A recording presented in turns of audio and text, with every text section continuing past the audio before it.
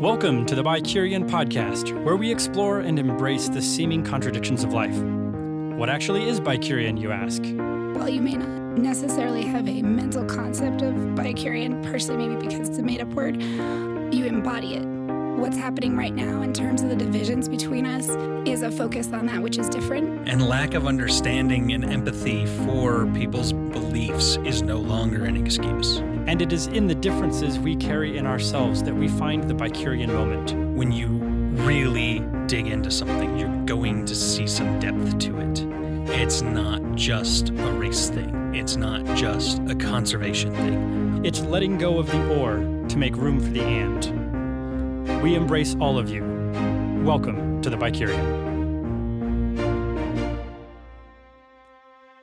Hi, welcome to the Bicurian Podcast. I'm Aisela. And I am Eric. And we are, I don't know if I can say excited to bring this topic to the show. Very, I think, impassioned to bring this topic to the show. I am upset. Okay, that's a good way to talk about it. So, and we recorded this show right before the release date. When you're getting this on Thursday, what is the date? The 18th. Yes, it's the 18th, which right. We don't normally do. We normally give ourselves a couple weeks to or even a couple of days. But something happened this past weekend that really got our attention and caused us to want to step up and bring some things to the attention of anyone who is listening. So, yeah, and to also maybe kind of go over a little bit. One of the things that we're both really committed to is trying to bring forward the stuff that's a little bit underneath the headlines and the manipulative rhetoric that we end up dealing with, to kind of talk a little bit about some of the underlying pieces. And one of the things that Eric brought up this morning. Well, we should tell them what the topic is, because we haven't yet. I think they should guess. You don't want to make them guess? Okay, fine. So this past weekend, our president sent out some tweets that might have been, in my opinion, the most racist thing I've seen him say. I don't know. I didn't compare it. He said some pretty racist things over the years. But this one definitely takes the cake, in my opinion. One, because of how strongly he worded it. He basically said to four of our congresswomen and that are in office, elected officials that don't happen to be his same party, that they can go back to the country they came from, which are rife with criminal activity and crime and all of that, and have what they want. That's what he said, right? Right. Like, okay. That's what he said. Yeah. And I'm paraphrasing the tweet, obviously, but we'll post a picture or a link or something. So that is my first point about it, is that it was so, like, it struck me as so strongly hateful that I didn't even know how to react to it initially. And then two, the other problem that I have is that he doubled down on it. And what he said was equally insulting to not only the people he was talking about directly, but also so many other people. And so for that reason, I put the brakes on and decided that we should do this right now, because I am feeling impassioned about it. Well, and what was when you say double down, can you say a little bit more about? So he doubled down. His tweet response wasn't necessarily to apologize, deny, defend, or actually really acknowledge the racist side of what he had said, because that was obviously enough of a problem, because he was talking about four people of color. His response to the initial backlash was, well, they're socialists, and that's a problem. Again, I'm paraphrasing, but the doubling down on that was to basically justify that maybe they deserved it. But I had a larger issue with it, and that is that it struck me.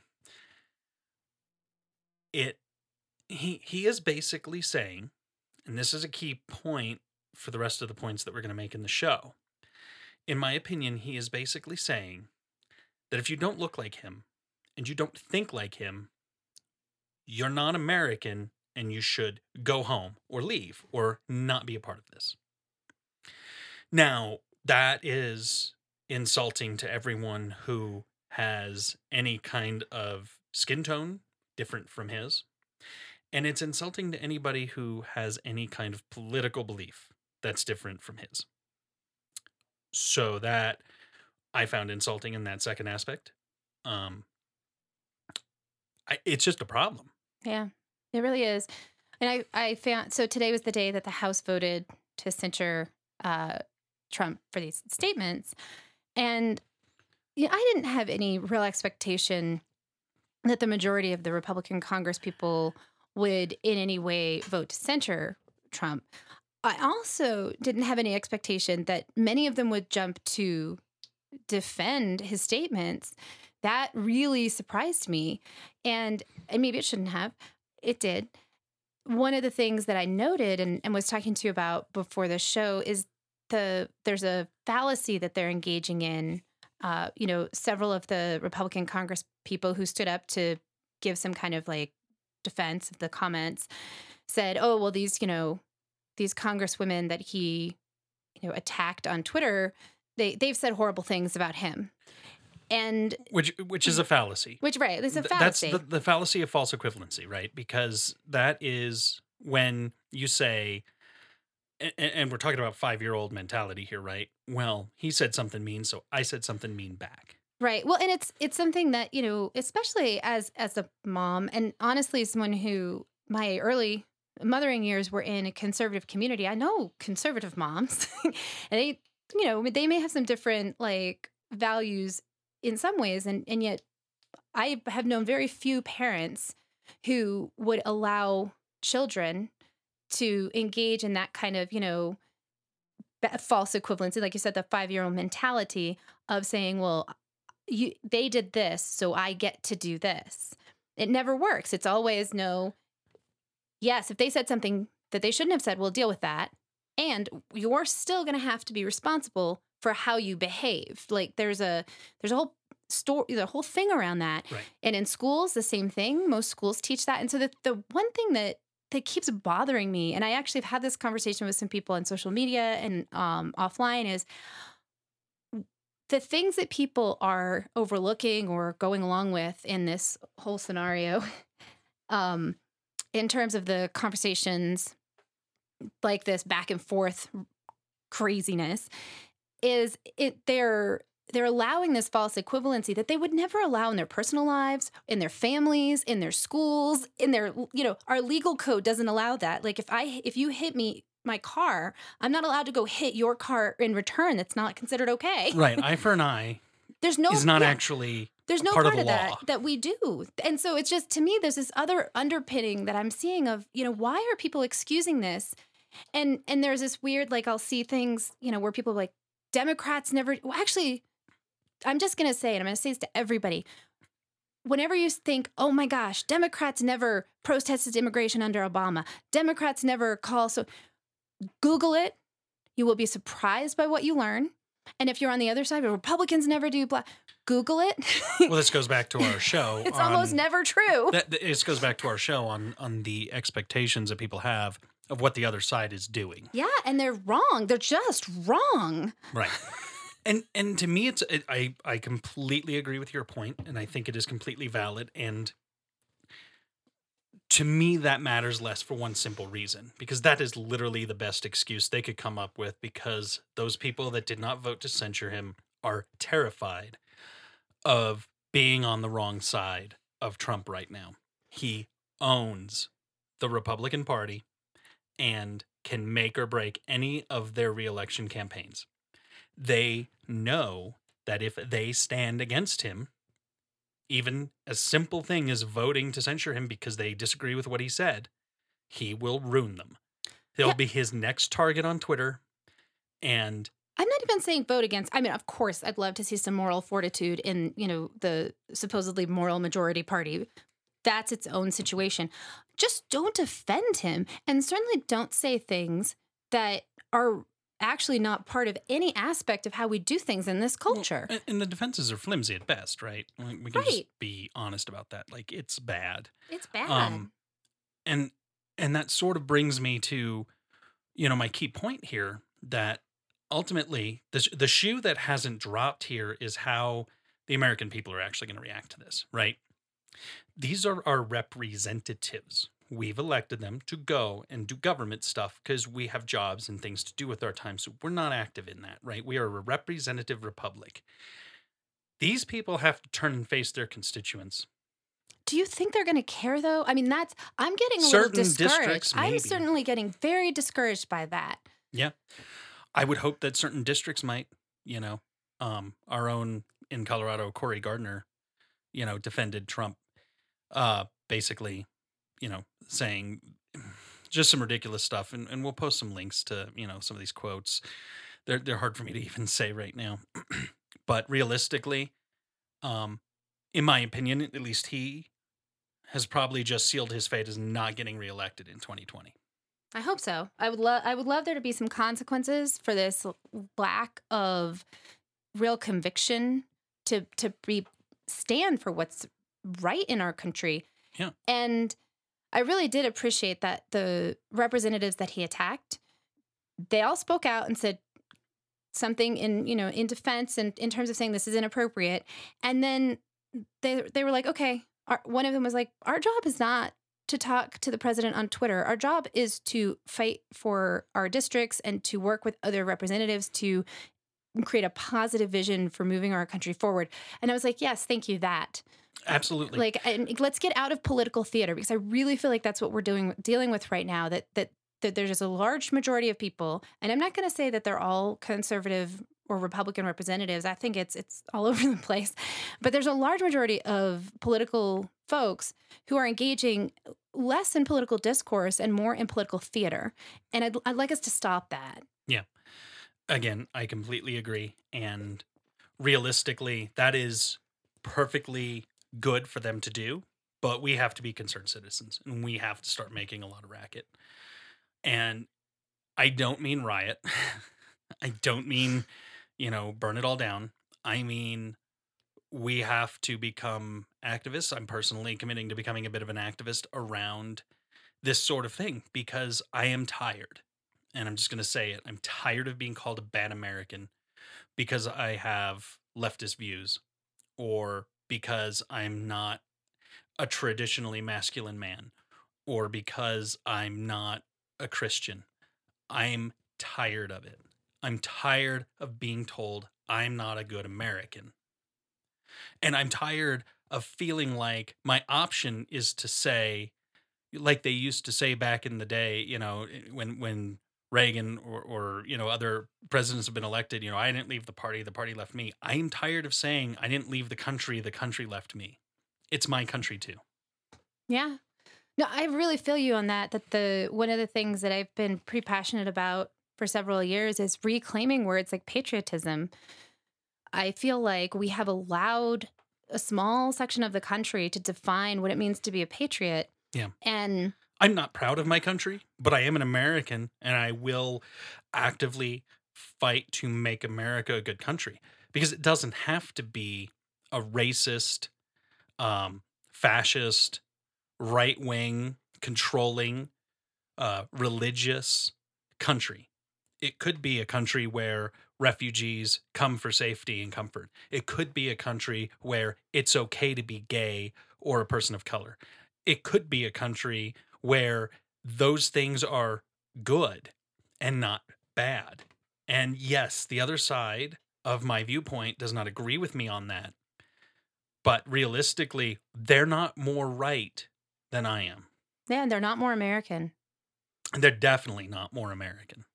So thank you. That was really powerful. I I'm a little fired up right now, just tell you. I just feel like we, as citizens of this country, which, by the way, all of the people Trump told to go home are also citizens of this country, have every right to be here and don't deserve to have a president tell us we don't. Yeah. No, like you're right on. We don't have to. I mean, this is such a core thing. I know that there's problems at the border and there's kids in basically concentration camps, and that stuff fires me up too. But this is so far beyond that. Those problems are fixable, but only when we decide that we are tired of being told that we're the problem, that we're wrong, that we're not American, or that we don't represent America. I have elected officials I voted for in Congress right now that represent America that Trump doesn't like. Mm-hmm. They represent America. I represent America. That's also a really legitimate point that, when he speaks out against a representative, he's actually speaking out against everybody they represent. That's exactly it. That's why I am livid about the fact that it was racist, but I've come to expect that sort of thing. We get it, Trump. You don't like brown people. I understand that. This was blanket insulting to everyone of any color or nationality who has any belief that's different from his, because he has determined not only he isn't representing all of the views of the Republican Party, right? But we've been led to believe that again, that idea that we have a different view of what the other side looks like. Trump does not represent what they all look like. So he even got some of his own party in this. And we know from talking to some of our listeners, they don't agree with Trump on everything or even most things, right? And he just told them and us and everyone, regardless of race, color, or creed, you don't belong in America if you disagree with him. Yeah. That is so, it is larger than racism to me. Yeah. No, it's a fairly broad sweeping condemnation of a lot of what makes America a strong and amazing country, which is the diversity of our different geographies and immigrant backgrounds and ethnic histories. To pick one of those things that you just mentioned to defend wouldn't do justice to the fact that everyone just got basically told that we're un-American and that our views are wrong. Yeah. To say that, these representatives from the various places that they've come from, Hispanic backgrounds, Muslim backgrounds, all of that, to say that any one of them is more important than all of them and all of us, takes away from how bad this really is. I will stand up for any minority or any group that is being persecuted. But right now, it's like half of America, and you can't tell them apart by skin color or sexual preference or even what sex they are, men and women.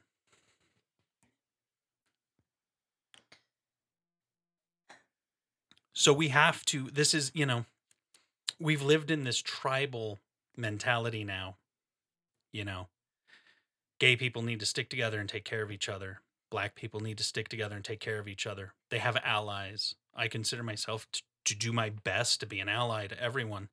And right now, we all just need to be allies to each other and come together on this stuff, because we can't keep letting this happen.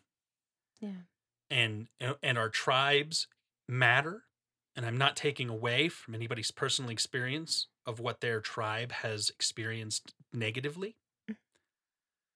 Well, it reminds me of the adage, right? Divide and conquer.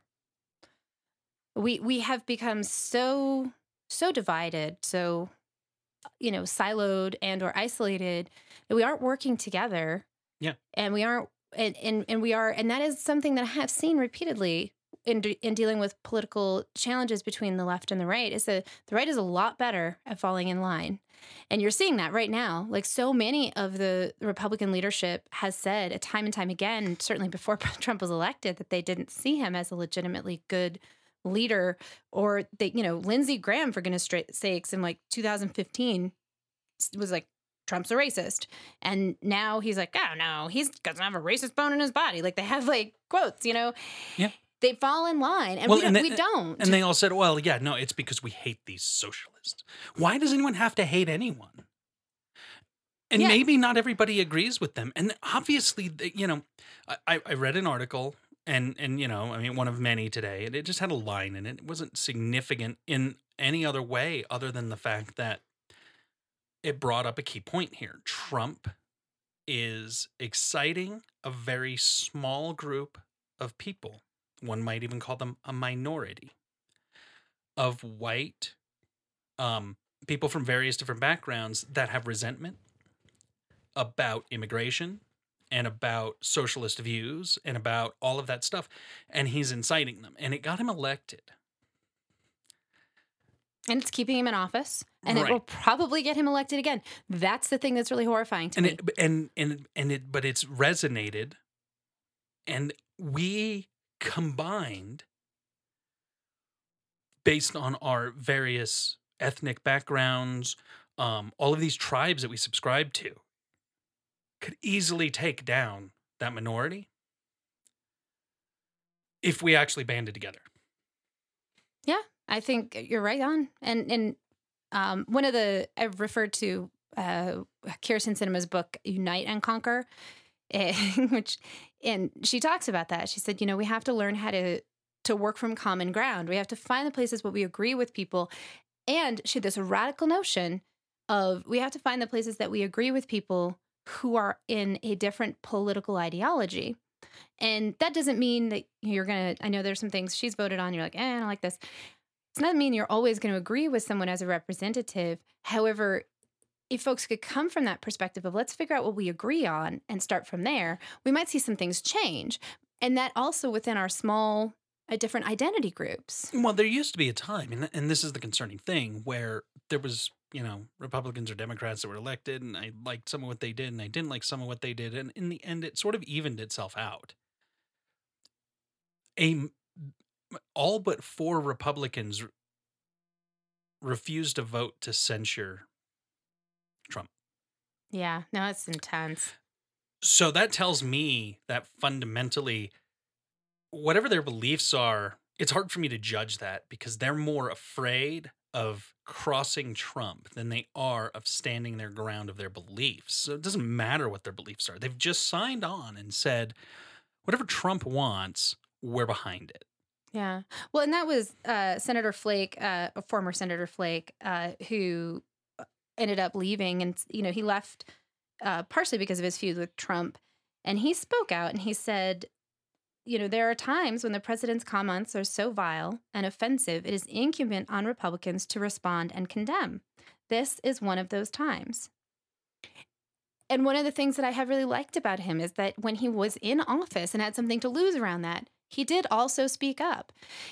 And he didn't get a lot of support from the liberals because he didn't go far enough for them. Right. And he didn't get a lot of support from the Republicans because he broke rank. And so it was a very isolating situation. And I do feel like that's another thing that we need to acknowledge is that we're part of the problem that on we're our part end of the problem of isolating people. And let me be the first to say, I respect Senator Flake. I may not agree with everything he believes and everything he would vote for if he was still in Congress. Yeah. But I respect him. And I need the barest minimum right now. Do I respect the people in office? And that applies specifically to Republicans. Because obviously I probably would have voted for any of the Democrats that are in there. But realistically, which Republicans can I or would I respect? Yeah. Whether I agree with them or not. We need to get back to respect. Yeah, I agree with you on that. And I appreciate you bringing up this topic and sharing your passion. Yeah. Short show, today. And I would just say we're going to be keeping an eye on how this goes. But, now's the time to make some noise. And if you're going to take to social media or take to conversations, don't be part of this kind of backlash hate that's liable to happen right now. Figure out who you would respect and let's start banding together and let's get some respectable politicians in there. That's our job now as citizens of this country. And let's make it so that maybe, just maybe eventually we could say we're proud to be American again. Yeah.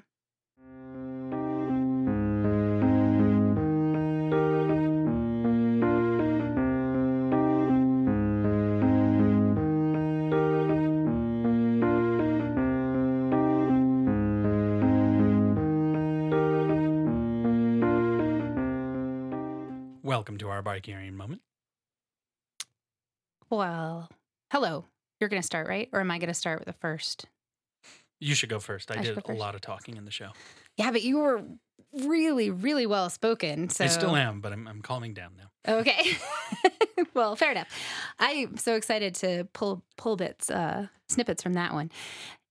So I've been thinking about this interesting challenge with public benefits. So there was an article I read about self-sustaining income in Colorado. They said, in order to sustain yourself, you need to make like $35 an hour, which most people don't, but as a family, I guess.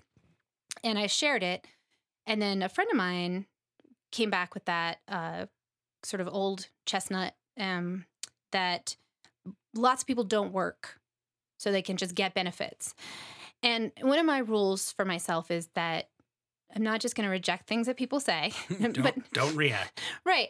But, I've heard this before and I've not ever really seen any evidence of it. And so and this is actually a friend of mine who tends to be somebody who looks into things. So I was like, well, can you back that up? Do you have an article or anything that will sort of support that?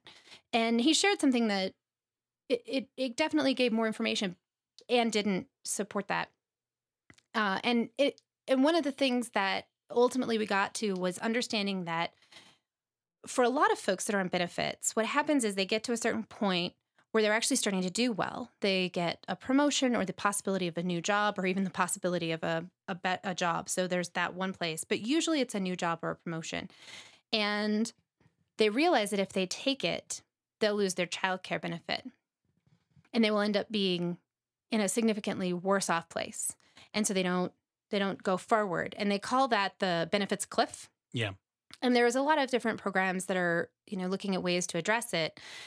However, to me, the Bikerian aspect of it is that ultimately, if we want to put people into the sort of movement into real self-sufficiency, we have to kind of increase benefits. Yeah. We have to make it so that doesn't happen, that when they are doing better, that things taper off in a certain way.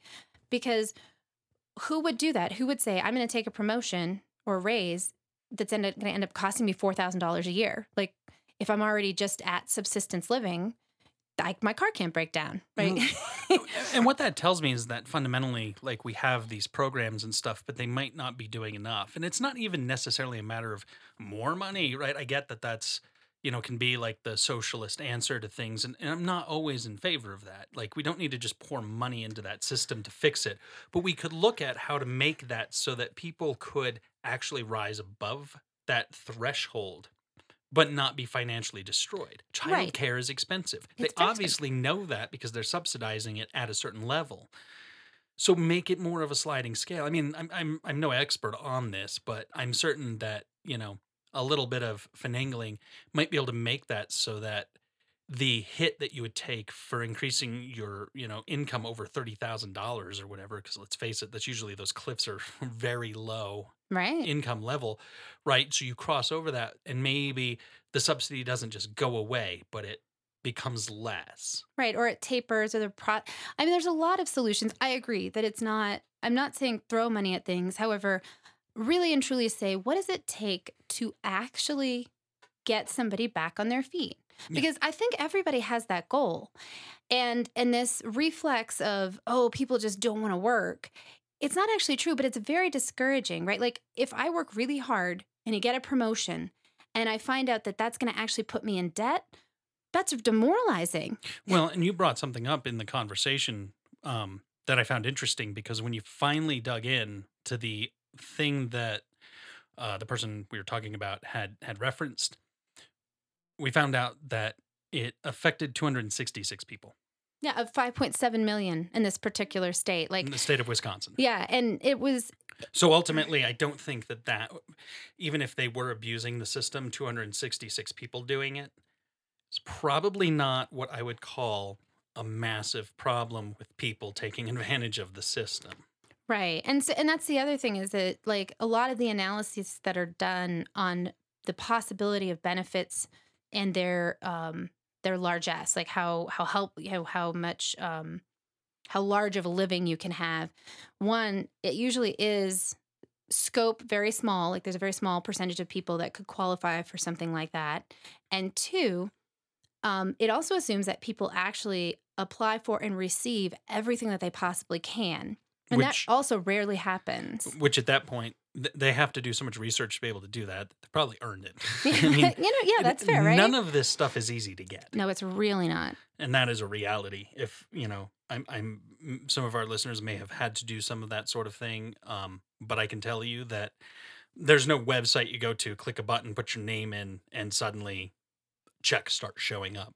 It's not nearly that easy. Nice. So Yeah. And so just for me, like really recognizing that, in the ultimate welfare queen story that occurred, Ronald Reagan, he made it up and people still think it's true. And it's based on people's fear of being taken advantage of, right, rather than any kind of really like looking into things. And so that was part of it for me. Was I'm not going to dismiss my friend or anyone really who comes to me with a theory. However, I'm not looking for anecdotes, because I'm not going to say my anecdotes count either. I'm looking for, where did this come from? Actually, where did this come from? Right. And how did it come to pass? That makes total sense. So that's mine for this week. Mine is something else that happened this week, if anyone noticed, based on probably the 50 emails that they got and the tape on the boxes and the TV commercials and everything. It was Prime Day this week. Prime Day is, I admit, a bane of mine because I am kind of a sucker for a sale. And I did spend a little bit of money. But the thing that was most interesting that I found about it was how the workers at Amazon stepped up and made a big fuss about their working conditions. And I think that's wonderful. I mean, unfortunately, the news cycle was dominated by Trump this week, but it did make enough of news that I heard about it several times. And I think it's great. I think the one thing we can do, we could stop shopping there, or we could make it known again with our voices so that we support these workers getting more fair pay and more fair treatment at their jobs. They generally aren't mistreated as far as pay goes, but they're very badly mistreated as far as their output and expectations go. I mean, they have to be so efficient and they will be fired for their lack of efficiency. It's not a great situation. So, I would say that rather than, condemn anyone who spent money at Amazon, I did. I'm going to write a letter to Amazon and say, hey, I really appreciate what you do. And you know what? I'll pay 3 cents more for the things I got if you raise the prices a little bit and created a better work environment. I'll pay $1 more for the things I got. Realistically, I really believe in the ability for these companies to operate, and they can do it with a little less profit, or maybe they charge a little bit more money and make a place that, could be actually turned into one of the best places to work, because it really is filling in a gap for that labor force. And, I think they deserve some fairness around it. Yeah, I agree. So that's our show. Thanks for listening.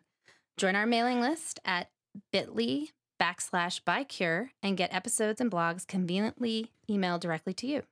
Learn more about us at bycurian.com/podcast. And if you like what we're doing, please rate us on your favorite listening platform of choice. Thank you.